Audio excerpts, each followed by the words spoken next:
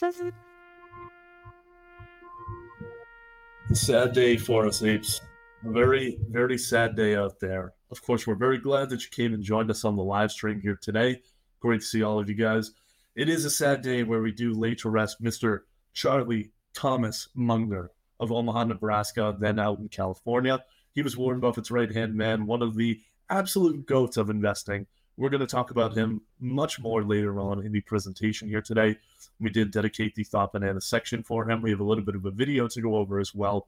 But just know that that's going to be kind of the main focus of our talk here today. But before we get into that, we do have some other stuff going on in markets that we should get to. Now, RIP Charlie Munger, we'll talk more later on. Equity markets during the day, however, did have a fairly nice day. It was, nothing major at all. The NASDAQ rose about 0.29%, with the Dow closely behind at 0.24%.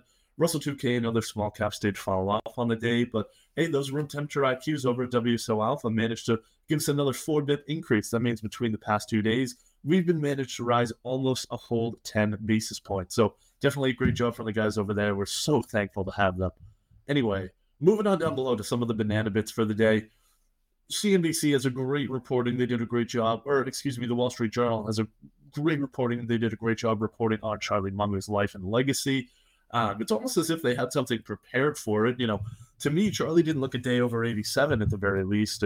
When I saw that he had passed, I thought must have been some kind of freak accident, but it was almost like they had this prepared for us or something. So either way, definitely go ahead and check that out, because Charlie was one of the greats. He was not just of Wall Street, but of all streets. Just all around great guy. We'll get into him more later on. Now, moving on below, Goldman Sachs and Apple are going through a bit of a rough patch in their relationship. Now, we're not sure if Apple is going to fully break up with Goldman. We don't know if they want to dump them just yet, but Goldman clearly didn't bring to the table what Apple thought they were going to. So they're looking to kind of reassess the relationship there, if Apple's still going to be issuing credit cards through that. Moving on down below, the Cybertruck. I know you guys have all been dying to get your hands on one of these things. We can definitely all afford the $69,420 price target that these things carry. So I personally can't wait. I'm probably going to buy about 10 or 15 on Thursday once they actually start getting delivered. Definitely be on the lookout for that. You might even start to see them on streets over the next couple of weeks, particularly if you're there in Austin, San Francisco, Boston, one of these other very tech-enabled places. Be on the lookout, because you'll probably see those going by fairly soon. Now, of course, we did want to also link to some of Charlie Munger's contributions to society, in addition to just his investings. Of course, we have these books, Poor Charlie's Almanac, basically play on Ben Franklin's Poor Richard's Almanac. Charlie often talked about how much he admired or respected Ben Franklin. We'll get into that a little bit later on. And, of course, the second book on success. Definitely go ahead and check those out. A lot of wisdom from Charlie and the whole Munger team. Moving on down below, our story of the day related to macroeconomics here. Not our story of the day, because that's obviously going to be Charlie, but this is our macro story of the day, I guess, and that is the great rate gamble. That's essentially what's going on in markets right now. So really, there weren't any major releases yesterday or anything, so we took the chance to step back and kind of see what's going on with interest rates, because that really is the whole macro story, at least at this moment. So compared to the rest of American history, I would say this line going up on a chart is roughly about equivalent to World War I, World War II combined, the Revolutionary War, something like that. It's a huge deal, of course. This line going up on this chart is roughly equivalent to those millions and millions of deaths and countless suffering that came along with it, I'd say. And that would be J-Powell's rate hikes. Basically what we're seeing here is, of course, just a tightening of the overall financial conditions, and in an attempt to slow down the economy. Obviously, that's what's been going on. We went ahead and recap rates a little bit. We got 10 hikes in a row, bringing us up to this 5.25 to 5.5% level. 10 hikes in a row, and then an additional one in July. And now we're kind of in that wait-and-see mode. September and October, we both got holds, and now markets don't really know what to do with it. We can go over here and take a look at the massive run-up that we saw over here. This is the entire history of the effective federal funds rate. And if we go ahead and reduce it a little bit to just this century, we can see that this tightening cycle is much faster than anything that we've ever seen, especially in recent history. So anybody on Wall Street right now has never seen any faster tightening cycle than this. We go ahead and shift over to the CME Watch tool here. This essentially takes the market-weighted probabilities based on interest rate futures and tells us what the market is expecting the Fed to do with rates over the next several meetings. So it looks like here, everybody's pretty much expecting a hold in December. If anything differs from that, expect a big market reaction. As we move out to January, it's roughly the same, very much still expected to be in the same range. And then we get to March, and that's where things change up a little bit. Basically 50-50 odds of being held same or cutting with a very slight chance of an actual raise. And don't even get me started on May, because that's where things get really hectic over here. These odds also change day by day. Still may a 50% chance that we actually do see one cut by May. It doesn't necessarily imply that it's going to be in May, but basically saying that by May we'll see one cut. And then as we move out even beyond May to the June 2024 meeting, it just basically becomes a normal curve of expected rate outcomes at this point. And that's what we see as we extend further and further into the future. We go ahead and look at December of next year, and really nobody knows what's going on, but the greatest likelihood, you can see here, the highest odds, 30% chance, is that rates are going to be in the range of the 400 to 425 basis points. That would imply at least 525 basis point cuts from where we are right now. Definitely would kind of boost equity markets. But the big question is, why would they be cutting like that? And that's kind of where markets diverge right now. So a lot of people think that, the Fed will be able to just cut, kind of reduce the tightness of the financial system in order to get inflation. Well, not in order to, but because inflation will move back to 2% kind of on its own, the Fed will be able to kind of cut down to that 4 to 4.5% range, or somewhere within that range, in order to kind of allow the economy to achieve its full kind of potential growth. But there's a lot of other people who say that the reason for those cuts is going to be because the economy is going to be in such a huge slowdown. So they basically see this disinflation that we're currently seeing, and that's going to turn into some kind of recessionary picture with consumer spending on the retreat and everything that comes along with that. So essentially what they're expecting in that sense, or at least on that side of the coin, is for the economy to be in such a bad picture that the Fed has to cut by 125 to 150 basis points by the end of December of next year. Whereas on the other side, the more positive side of the equation is that it's just going to be kind of a traditional, run-of-the-mill Fed cut, because we have that more room to run and we don't necessarily need all this tightening going on anymore. That really is the two sides of the coin that the markets are debating right now. The bond market is very much on the side of that recessionary outcome, whereas equity markets are still trying to be a little bit optimistic, and as well because obviously when rates go down, equity markets are going to go up. And the last kind of piece here to be considering is, of course, the Fed's credibility. So the Fed has this really important tool called forward guidance, essentially where they tell you what they're going to do, and whether or not you want to listen to them, because remember, it is a government agency, is up to you. That's totally up to your own discretion. But it is a tool that a lot of the market likes to listen to based on, kind of the wisdom of the crowds and everything. What we're seeing right now is the Fed's credibility is somewhat at play. So they're coming out here and they're saying, nope, it's going to be higher for longer. We absolutely have to keep rates up. They've been very kind of hawkish in this sense until we got the Wilder speech yesterday, where he actually kind of opened up the possibility of cuts going forward, and most importantly in the first half of 2024. But essentially what we hear from Jay Powell and the rest of the FOMC is that we can expect rates to be held in the same range for a much longer time. However, there's a big question right now of whether or not if markets believe that. It doesn't really seem like they totally do. What we're likely seeing is the Fed trying to kind of prop up those interest rates by saying that they're going to be held higher for longer, because if we reduce too quickly, inflation could very well just kind of speed right back into where it was at about this time last year. And that would obviously kind of ruin the whole thing that everybody's been working for. But then again, if the Fed actually does cut, while this whole time leading up to the cut saying that nope, it's higher for longer, and then cuts out of nowhere, their credibility and that tool of forward guidance is going to be all but shattered. I mean, who knows if that can be kind of rebuilt from there, but that's what we're seeing going on here. Do you trust the Fed? That's the question of the day. Moving on down with the stock movements going on here. PDD Holdings. And PDD Holdings is, this is the company formerly known as Pinduoduo. Now, Pinduoduo, as you guys may know, is an agricultural commerce company out of China. That's kind of how they originally started. Now they're getting huge into general e-commerce. I don't know if you guys know the Temu app, but it's one of those kind of bullshitty things, much like Shein or like one of these other cheap-ass retailers or something like that. So if you're a scumbag and you don't care about the quality of items that you buy for your family and friends on Christmas or Hanukkah or whatever other holiday you celebrate, definitely go ahead and check out Temu, because it's pretty cool looking stuff that I guarantee you it will fall apart within the first 3 hours of being open. So if you hate your family, it's a great way to give them a gift and make them still feel like you value their presence. But either way, Pinduoduo, the company behind Temu and a bunch of other e-commerce apps, they were able to deliver one hell of a quarter. They reported about 1164 yuan per share versus the expected 894, and obviously that beat earnings. Revenue almost doubled compared to Q3 of last year, rising 94%. Clearly a great day from them. Main drivers is, of course, that Temu app. It's kind of exploded in popularity internationally. But the other big thing is that China's economic slowdown wasn't nearly as bad as many had not intended, as many had thought it was going to be. And so, of course, consumer spending remaining strong in its home country definitely helped boost that revenue and earnings figure a bit.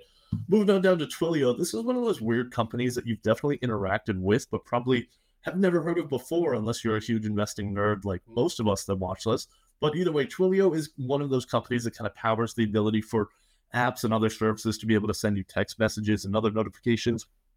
They they didn't have earnings or kind of any announcements or anything. What they did have is a lot of intention from an activist investor. That activist is called Anson Funds. These guys have built up about a $50 million stake in Twilio and are pushing for, first and foremost, a full sale of the business, or at the very least, a divestiture of two of Twilio's business units. I'm not nearly smart enough to understand what those business units actually did, but apparently these guys are. And the reason that Anson kind of went into this definitely calls the timing into question, because they did just steal some talent from a competitor over at Legion Partners, who was already doing the exact same thing. And now Anson is just bringing that same energy. We'll see what happens there. Moving on down to Interactive Brokers, not a whole lot of news here, to be quite honest. It was a big name that fell a big amount, but we couldn't really find any major reasons for it, unless the market just hates crypto so much that because Interactive Brokers is launching a crypto network in Hong Kong, they actually decided to sell off shares there.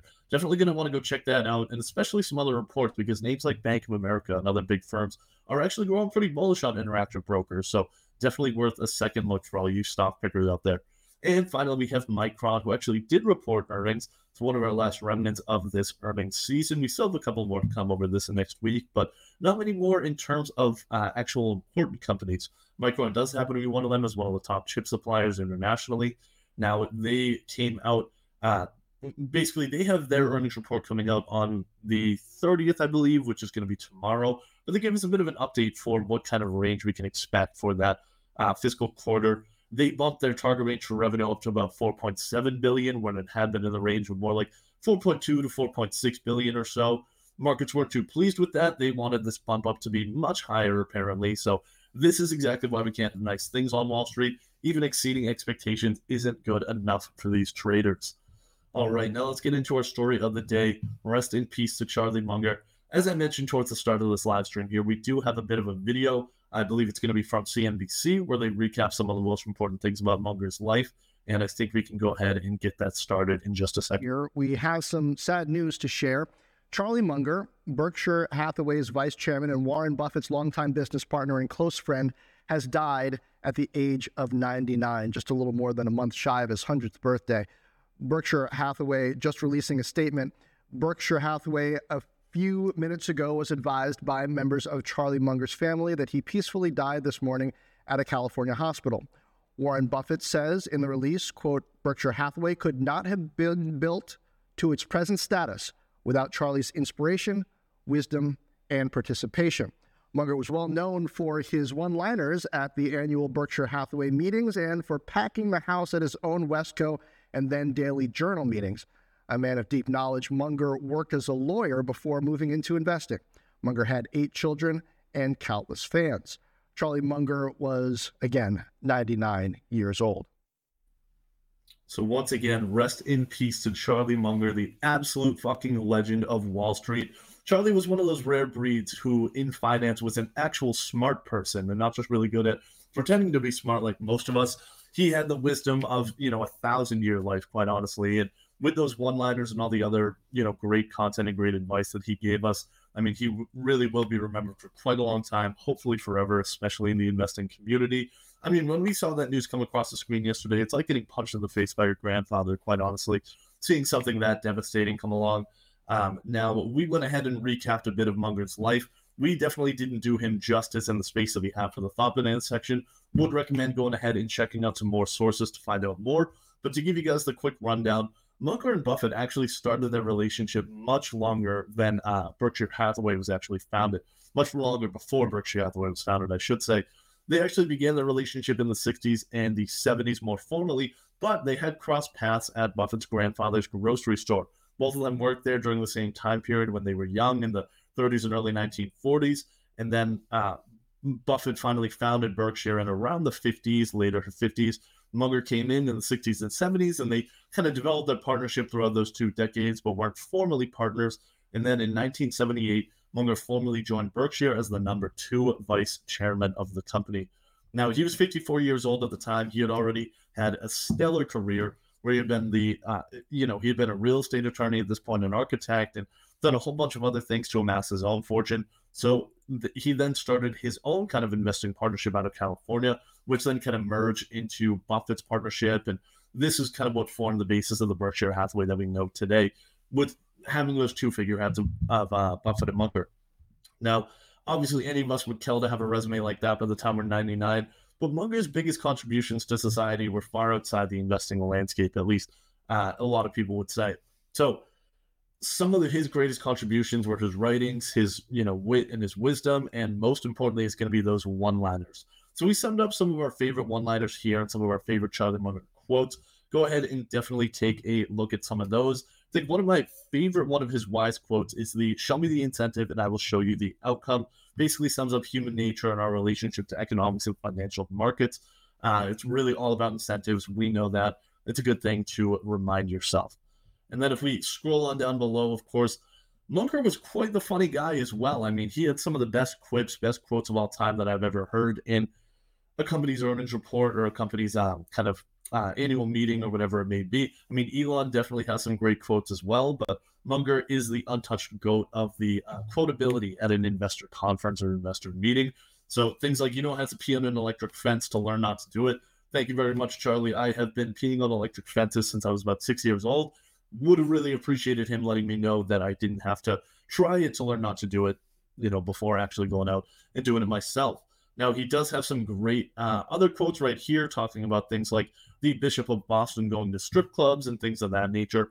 All just that wise, very investor mentality that Charlie Munger is best known for. I mean, just rest in peace once again. True man and legend.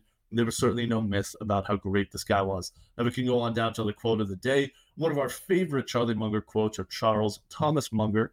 He said, "Sometimes I call crypto crapo. Sometimes I call crypto shit. It's just ridiculous that anybody would buy this stuff."